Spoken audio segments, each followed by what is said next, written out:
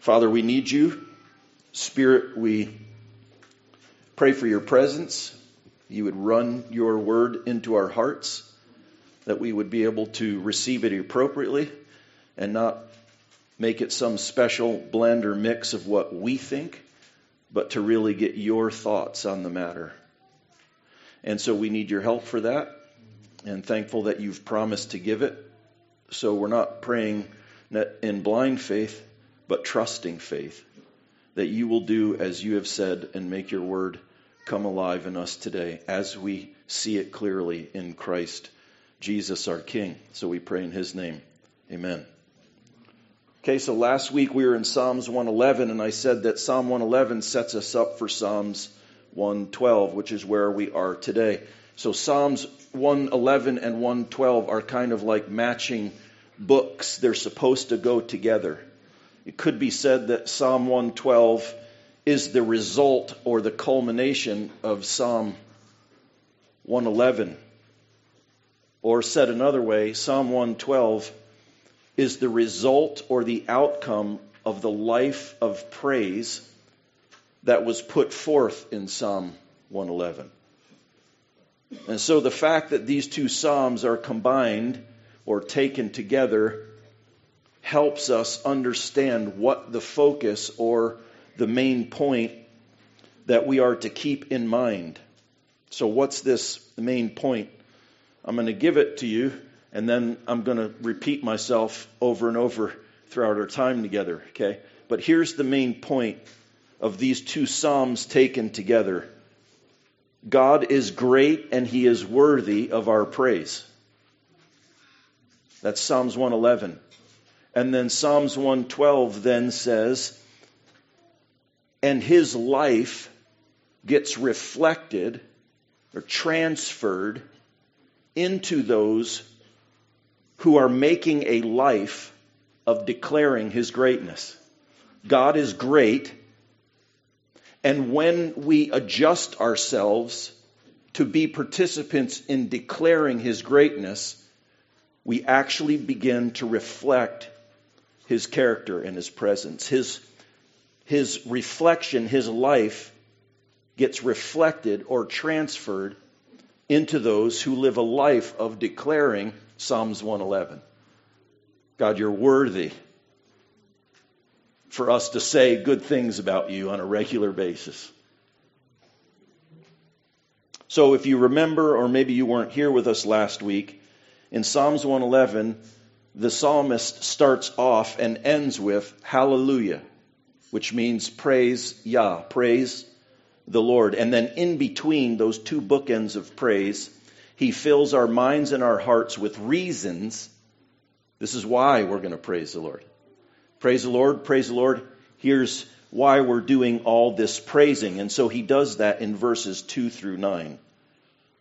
So now in like fashion, Psalms 112 also starts with a hallelujah or praise the Lord. And then like Psalms 111, he begins with his stated purpose. Here's his intention right out of the gate, verse 1. Blessed is the man who fears the Lord, who greatly delights in his commandments. And then in verses 2 through 9, he fills out that statement with this is how the God-fearer, the command delighter, is blessed. Okay, so Psalm 111, he says, praise the Lord. We're going to give him praise. We're going to give thanks to the Lord with our whole heart. And then he does that in verses 2 through 9. So now in Psalms 112, he starts with, blessed is the man who fears the Lord. And then in verses 2 through 9, he fills out what that fearing the Lord looks like, what that delighting in his commands look like, and what the blessing is that comes to the man, the person, the woman, who delights in the law of the Lord and fears him. Just before the final hallelujah of Psalms 111, the Psalter is concluding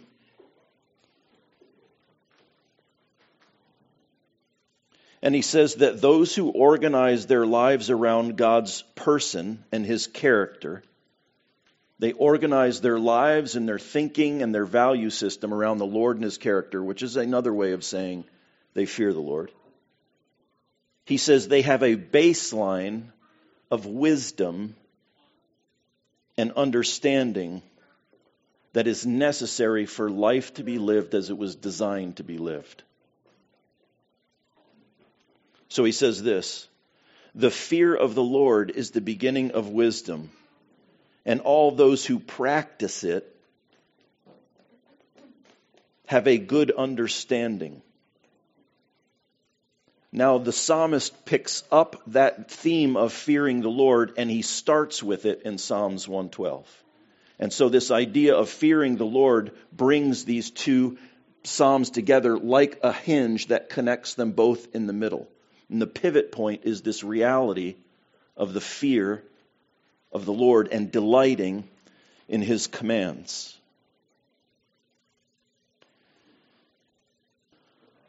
And so the central point in both of these psalms is that God is worthy or deserving of our praise, and we are to fear Him.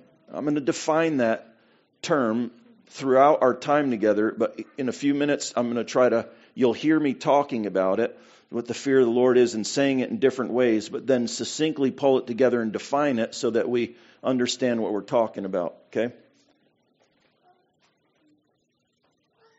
But the central point, again, in both of these psalms is that God is worthy. We are to fear Him and to delight into His commands. He is our starting point, and we must begin with Him. We have to begin with Him. And this is, by the way, how the whole book of Psalms opens up. Psalms 1:1, blessed is the man who does not absorb the counsel of the world, but rather he delights in the law of the Lord, and he meditates or he gazes on it day and night. Proverbs has the same message, and it too says something very similar right out of the gate. It begins this way, the fear of the Lord is the beginning of knowledge. I was watching a video this week that I've watched before, and this guy was an apologist who would present truths about God on college campuses all over the country. And so he would give evidences and then ask the recipients to, hey, I'm not here to try to convince you. Let me just give you the evidences, and then you judge for yourself whether or not these things are true. And he realized after 20 years, this was a backwards way of doing things because he was trying to convince people who had no foundation of wisdom. And he says, actually, Romans 1 says the law of God is written on your hearts. You know these things to be true, and you're actually holding them down.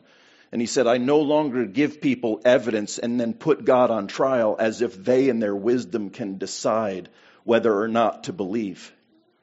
God is not to be on trial. You have to start with God in order to have wisdom. Apart from an understanding that the Lord is in charge, He knows more than me, you cannot gain wisdom and understanding. And this is how the psalmist opens up, as well as the author of Proverbs. And so in chapter 2, verse 6, and also 9 and 10 in Proverbs, this reads, for the Lord gives wisdom, from His mouth come knowledge and understanding. In Him you will understand righteousness and justice and equity, every good path. For wisdom will come into your heart, and knowledge will be pleasant to your soul. And this is how the psalmist starts, verse 112. Verse 1, blessed is the man who fears the Lord, who greatly delights in His commandments. So now as we are continuing in Psalm 12, again, these central points continue to be developed. The psalmist declares that the person who is joyfully consumed with the Lord, with His attributes, with His character and His works, and therefore bases their lives on the truth as God defines it, they come into an inheritance of wisdom that isn't theirs, but it becomes theirs through their understanding of putting God in the right place. You with me? And we have to keep that in mind as we come to Psalms 112. Because even as we read it out loud together, Psalms 112, taken in on its own, or taken out of context, or even viewing it a little bit askew, could very easily be misconstrued into some lousy infomercial for the health, wealth, and prosperity gospel. In other words, obey the Lord and you'll be rich and healthy and you'll have shiny children and you'll never experience difficulties or have enemies. See, if we're not careful and if we don't understand what the point is of Psalms 112, we are likely to, and many people do, by the way, search Psalms 112 on the internet and you'll see a slew of really bad sermons about how this verse is all about you and getting the life that you want. It's not what this psalm is about. This psalm is about the greatness of God and how wisdom and understanding start with Him. And when you align yourself with that reality, His character traits do start to emulate from our lives.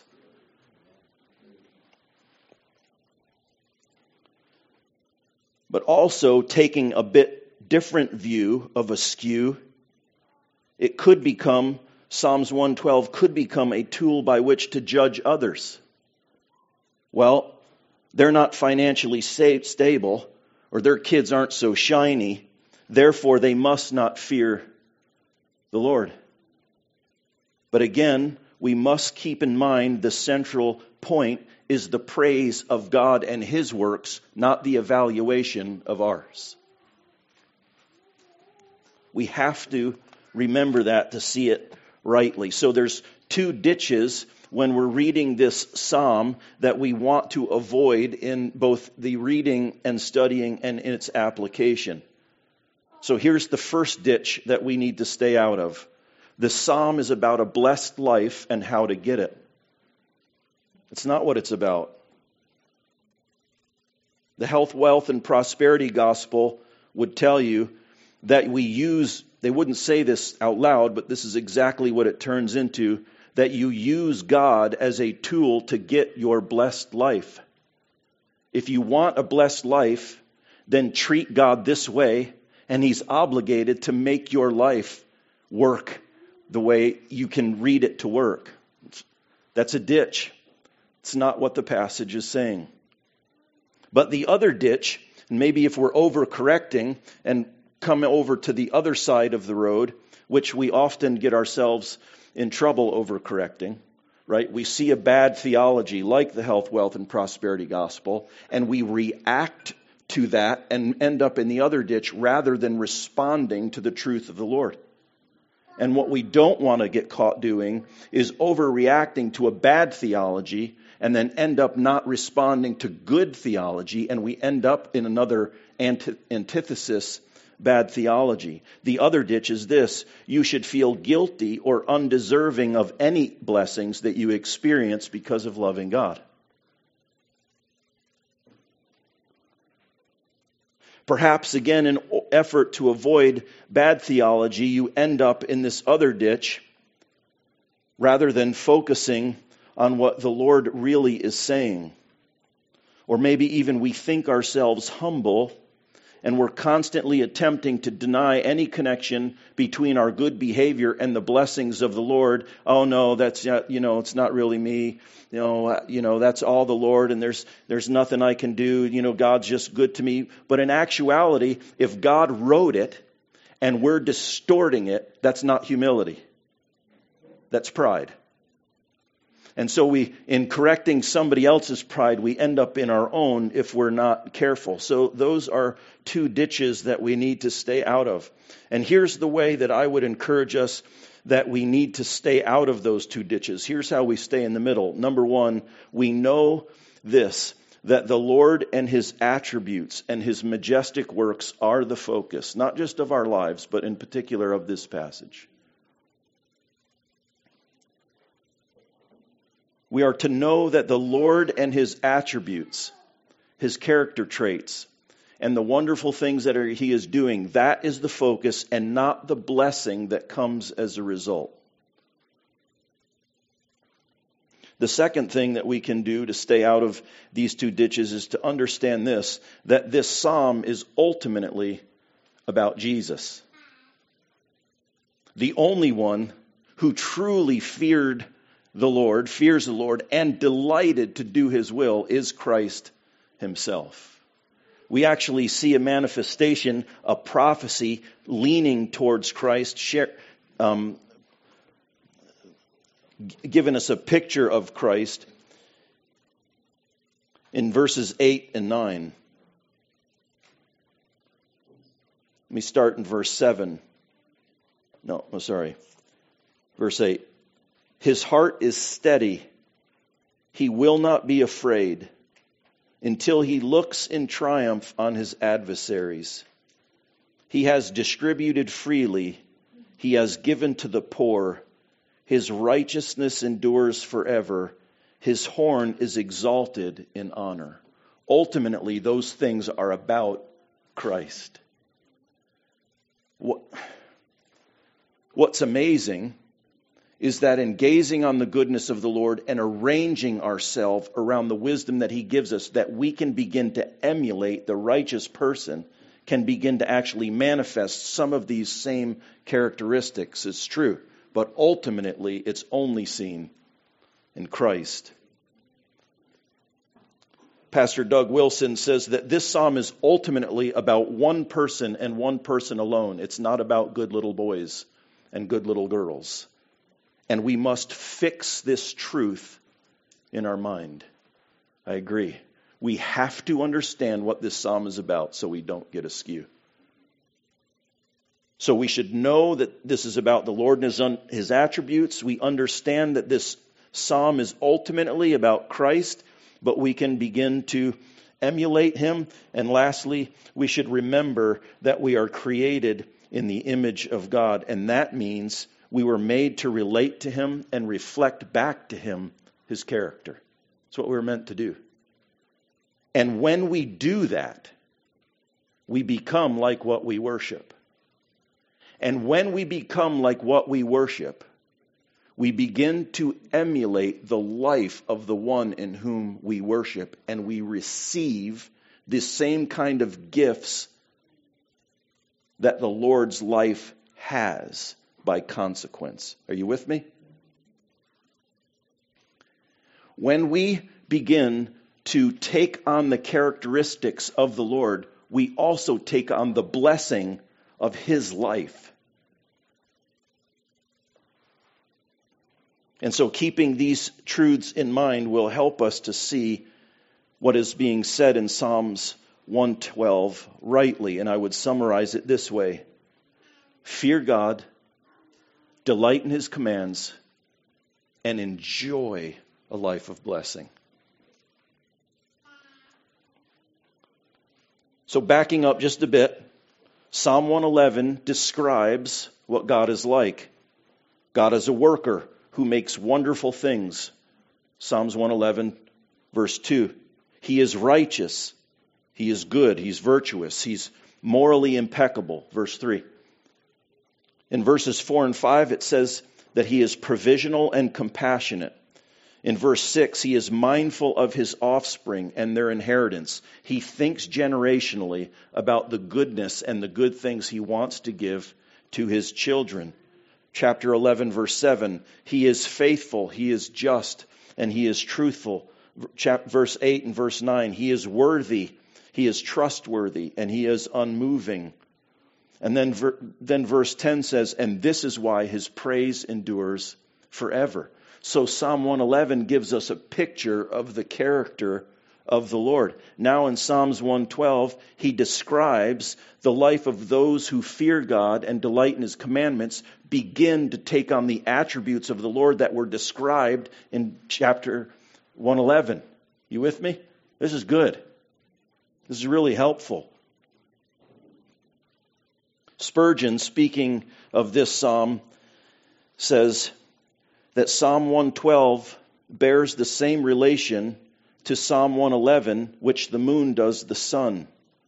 For while Psalm 111 declares the glory of the Lord, Psalm 112 speaks of the reflection of the divine brightness in men who have been born from above.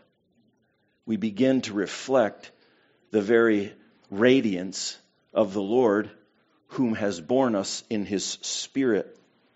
And so as we continue to work through Psalm 112, we're going to see that these characteristics of God are reflected in the life of those of us who have been born of his Spirit, who fear him and who delight in his commandments. And so now we're going to come to this point where I want to define clearly what does it mean to fear him, to fear the Lord. I'm going to define it this way and then caveat it a little bit because I couldn't cram it all into a couple of sentences, okay? But here's the fear of the Lord. Someone who is joyfully consumed with the Lord, his attributes, his character, and his works, and they base their lives on the truth as God defines it, and they delight in living the way that God has designed life to work. Now, built in this definition, there is embedded a fear and a dread of living in opposition to the way that God has designed it. So I don't want to make this, this happy American version that the fear of the Lord is, we're tossing flowers and skipping through a field. There's a component of there that outside of what I've defined, that if I'm not living this way, there's a shaking. There's a fear, a dread. I've told you guys stories of, really stupid things that I've done. And I think back and I think, oh my gosh, I wish I would have never have done that. You guys have all had these experiences. You can think back to an instance in your life and you think about, I potentially cost somebody else their life. And you go, oh my gosh, I'm so glad to have been saved from that, right? There is a component of the fear of the Lord where we live in dread of conflicting with the living God. And it ought to cause us to quake. A shaking distress that comes from the thought of being outside of God's favor. But this should never result in a servile fear or drudgery in our obedience. So if for some way you think in your mind that the definition of the fear of the Lord includes, man, if it wasn't for this guy looming over me, I'd be doing something much different than this because this kind of a life is horrible. But if I get outside, he's going to whack me. God's playing some cruel game of, whack-a-mole at Chuck E. Cheese. And if I poke my head up in the wrong spot, he's giving it to me.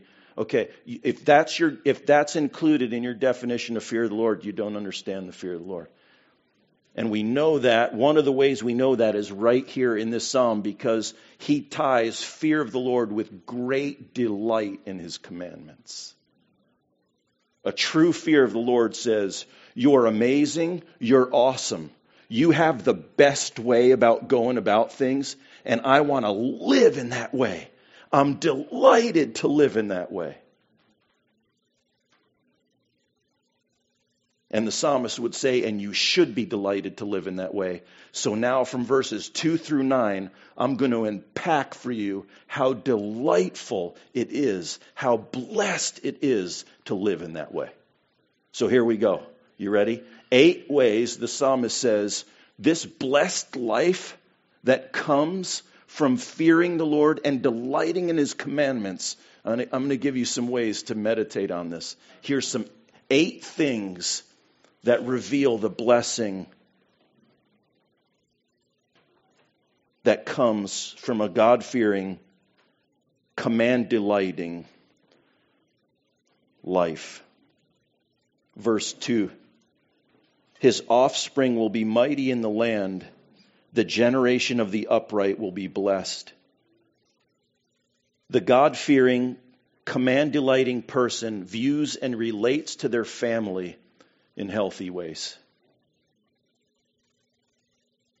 parents aren't looking, the godly parent, the God-fearing, command-delighting parent isn't looking to get their needs met from their children. They're not looking to get their insecurities solved by their kids.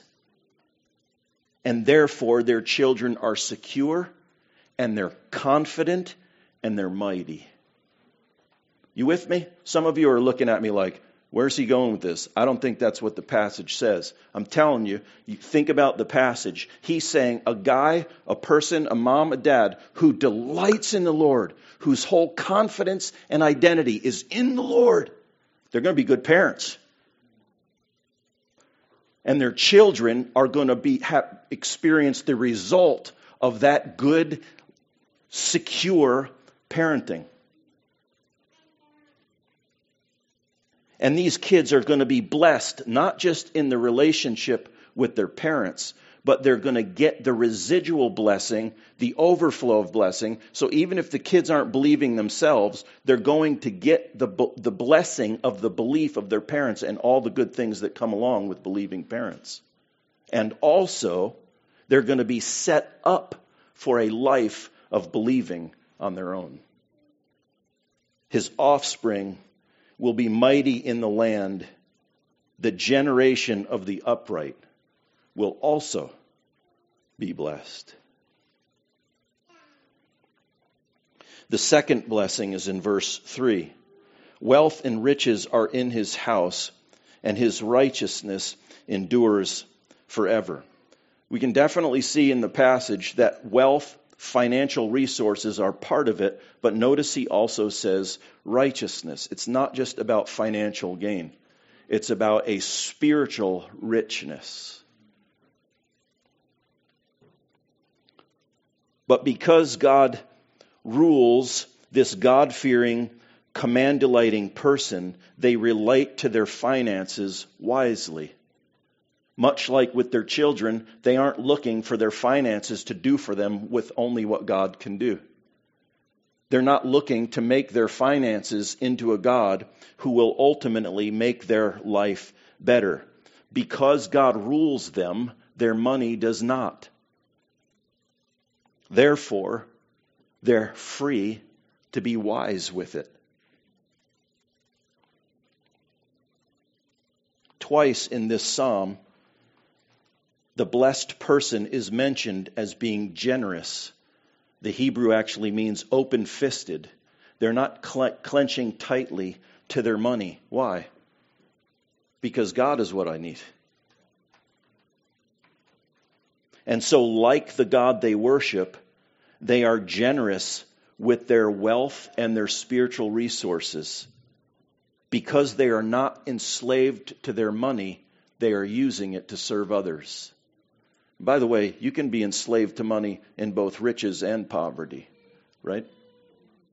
You can be so consumed with your money having a lot of it, or you can be so consumed with money having very little of it. I tended to be in the latter category.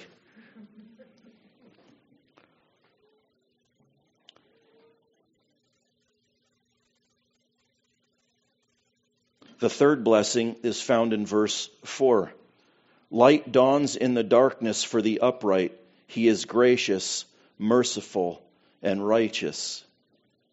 The God-fearing, command-delighting person sees clearly in times of obscurity and acts in faith, not fear. That makes them gracious and merciful and morally upright. So even in times of darkness, they're acting in response to the Lord's character, not their circumstances. So there's light when there isn't any. Light for them is generated by God, not the clarity of their circumstances. And so they see clearly in dark places. Light dawns in the darkness for the upright. In times of darkness, when everybody else is fearfully fretting and they're selfish and self-protecting and self-promoting, this man, this woman is producing generosity and mercy and keeps their moral course.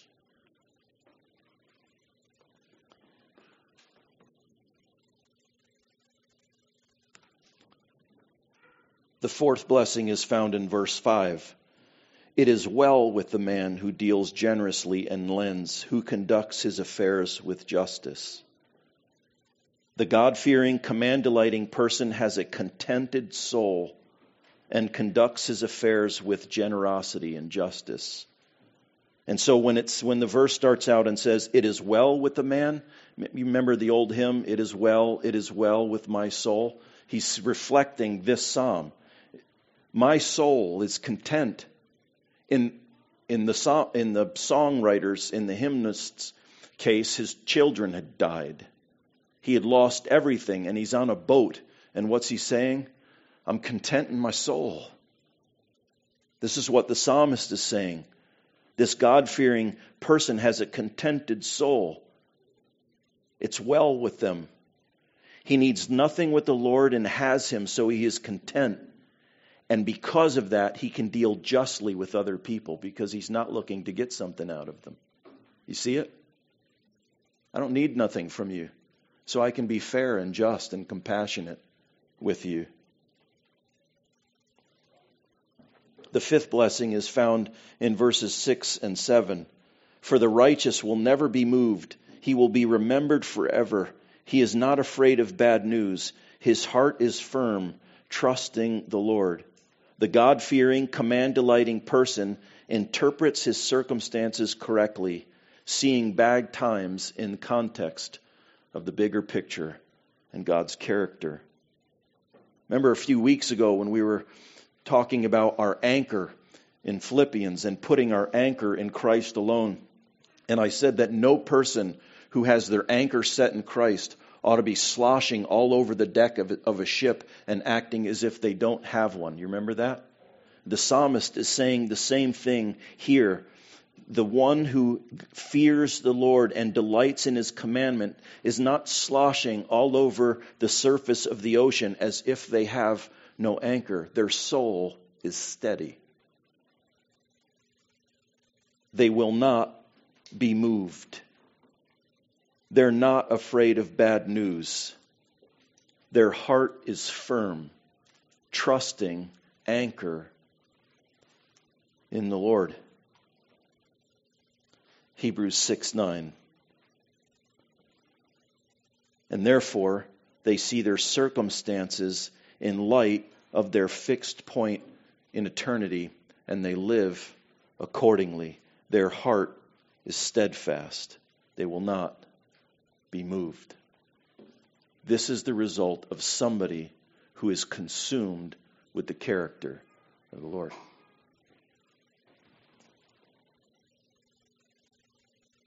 The sixth blessing is found in verse 8. His heart is steady. He will not be afraid. I've just read this part. I went ahead of myself. No, I didn't. Sorry. This is the second he is steady, by the way. His heart is steady. He will not be afraid until he looks in triumph on his adversaries. Again, twice. Steady, courageous, fixed, firm, resolute disposition in his heart. This is not a person who is swayed by political upheavals, the latest tabloid, the newest video coming out, cultural chaos. He knows both his end and his enemy's end. Yeah, it is true. The God-fearing, command-delighting person has a steady heart, not fearful, giving him an advantage over his enemies.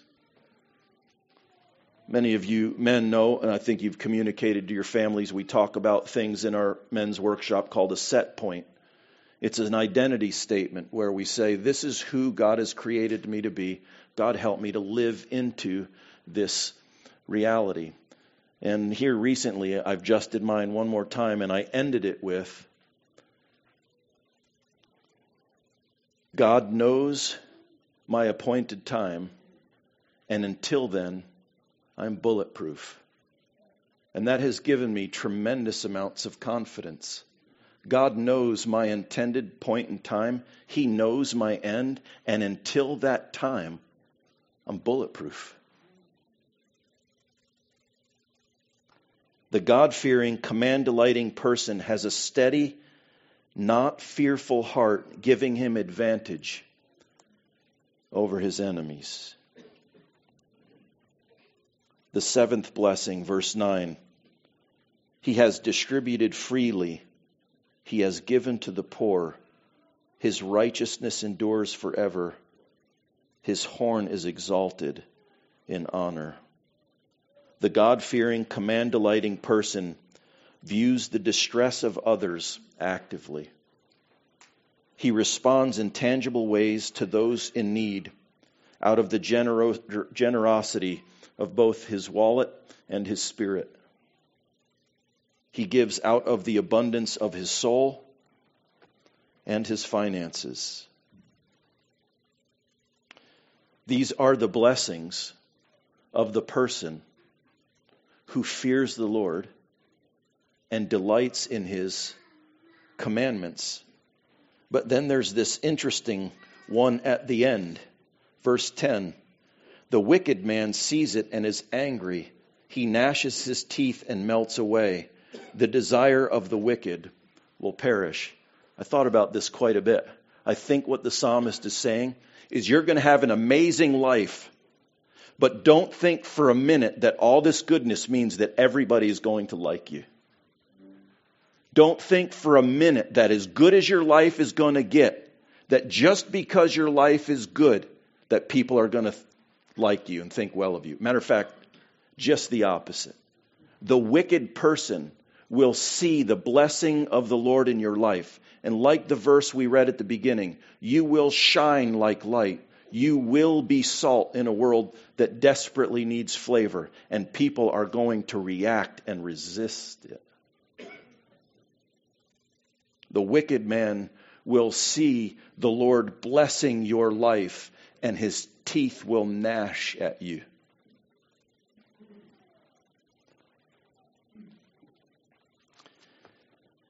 As I thought about this, I thought about the number of times that I thought, if I just say this the right way and say this winsomely enough, this person will like me and the truth I'm presenting.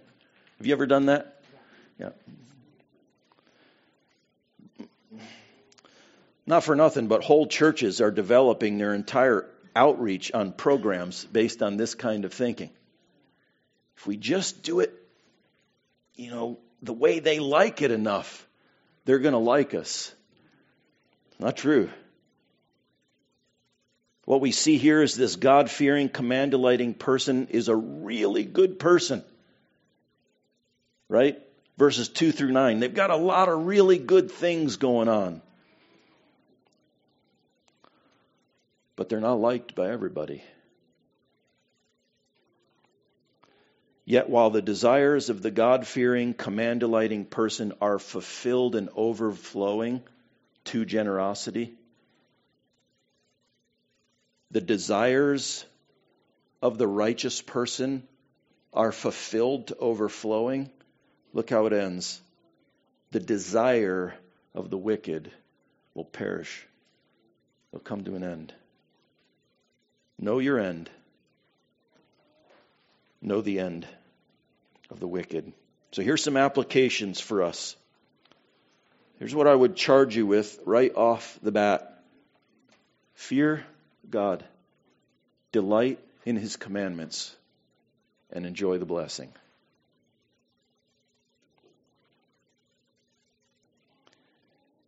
Here's another way to think about this psalm. We do not have to strive for the characteristics that are in verses 2 through 9. We shouldn't read through this psalm and think, my finances are a little bit out of askew. I'm not as generous as I should be. I'm going to sign up for that Ramsey class, and I'm going to try to do better at that. Or, I should be more stable in difficult times. I tend to be kind of all over the place. I shouldn't let what's going on in our world trouble me so much. I should work on that. There's a place for that kind of thinking, okay? But that's not the point of this passage. The point of this passage is fear the Lord. Delight in his commandments. And get ready to receive the blessed life. These characteristics will belong to you. They will manifest themselves consequentially as a result of fearing the Lord and delighting in His commandments. These things come to you secondarily as you primarily focus on the main point, the hinge of the passage. Fear the Lord, delight yourself in His commandments. So this psalm encourages us to set our mind on the activity of God in praise. So through this psalm, what we should be stirred up to do is not a self-improvement project, but what we should be stirred up to do is to seek and to speak the greatness of the Lord in generous proportions, resulting in a full-personed, whole-being, all-in declaration of, God has been very good to me. And so as our lives become more and more enamored with the Lord and His ways, we become more and more like the one we worship. So as we believe in the greatness of God's ways and we conform ourselves to them, obedience unto action, worship unto action, and we learn to love His commandments and we delight in them and we live in them, we will reflect Him like the moon does the sun. And I would put forth before you, church, like I did when we were in Colossians, this is the secret of growing and changing. If you're stuck in your ability to grow and change and overcome certain things, I'm telling you, based on the word of the Lord, it starts with worship. Our growth and change starts not with us figuring ourselves out. Our growth and change starts with us gazing upon the goodness and the greatness of our Lord in genuine worship. So, as we have now passed the holiday of Thanksgiving, may we not pass the spirit of it. May we carry a full-personed, whole-being, all-in declaration of God's goodness into the rest of our week, our month, the Christmas season, and beyond. And may we carry the character. This is so good, Brother Nick, for putting that Matthew passage up there. This goes exactly what we read at the beginning. May we carry the character of the blessed life of our Lord into our lives and into a world that desperately needs to see Him and needs to see a difference between those who say they love and follow the Lord and those who say they love and follow the Lord but don't.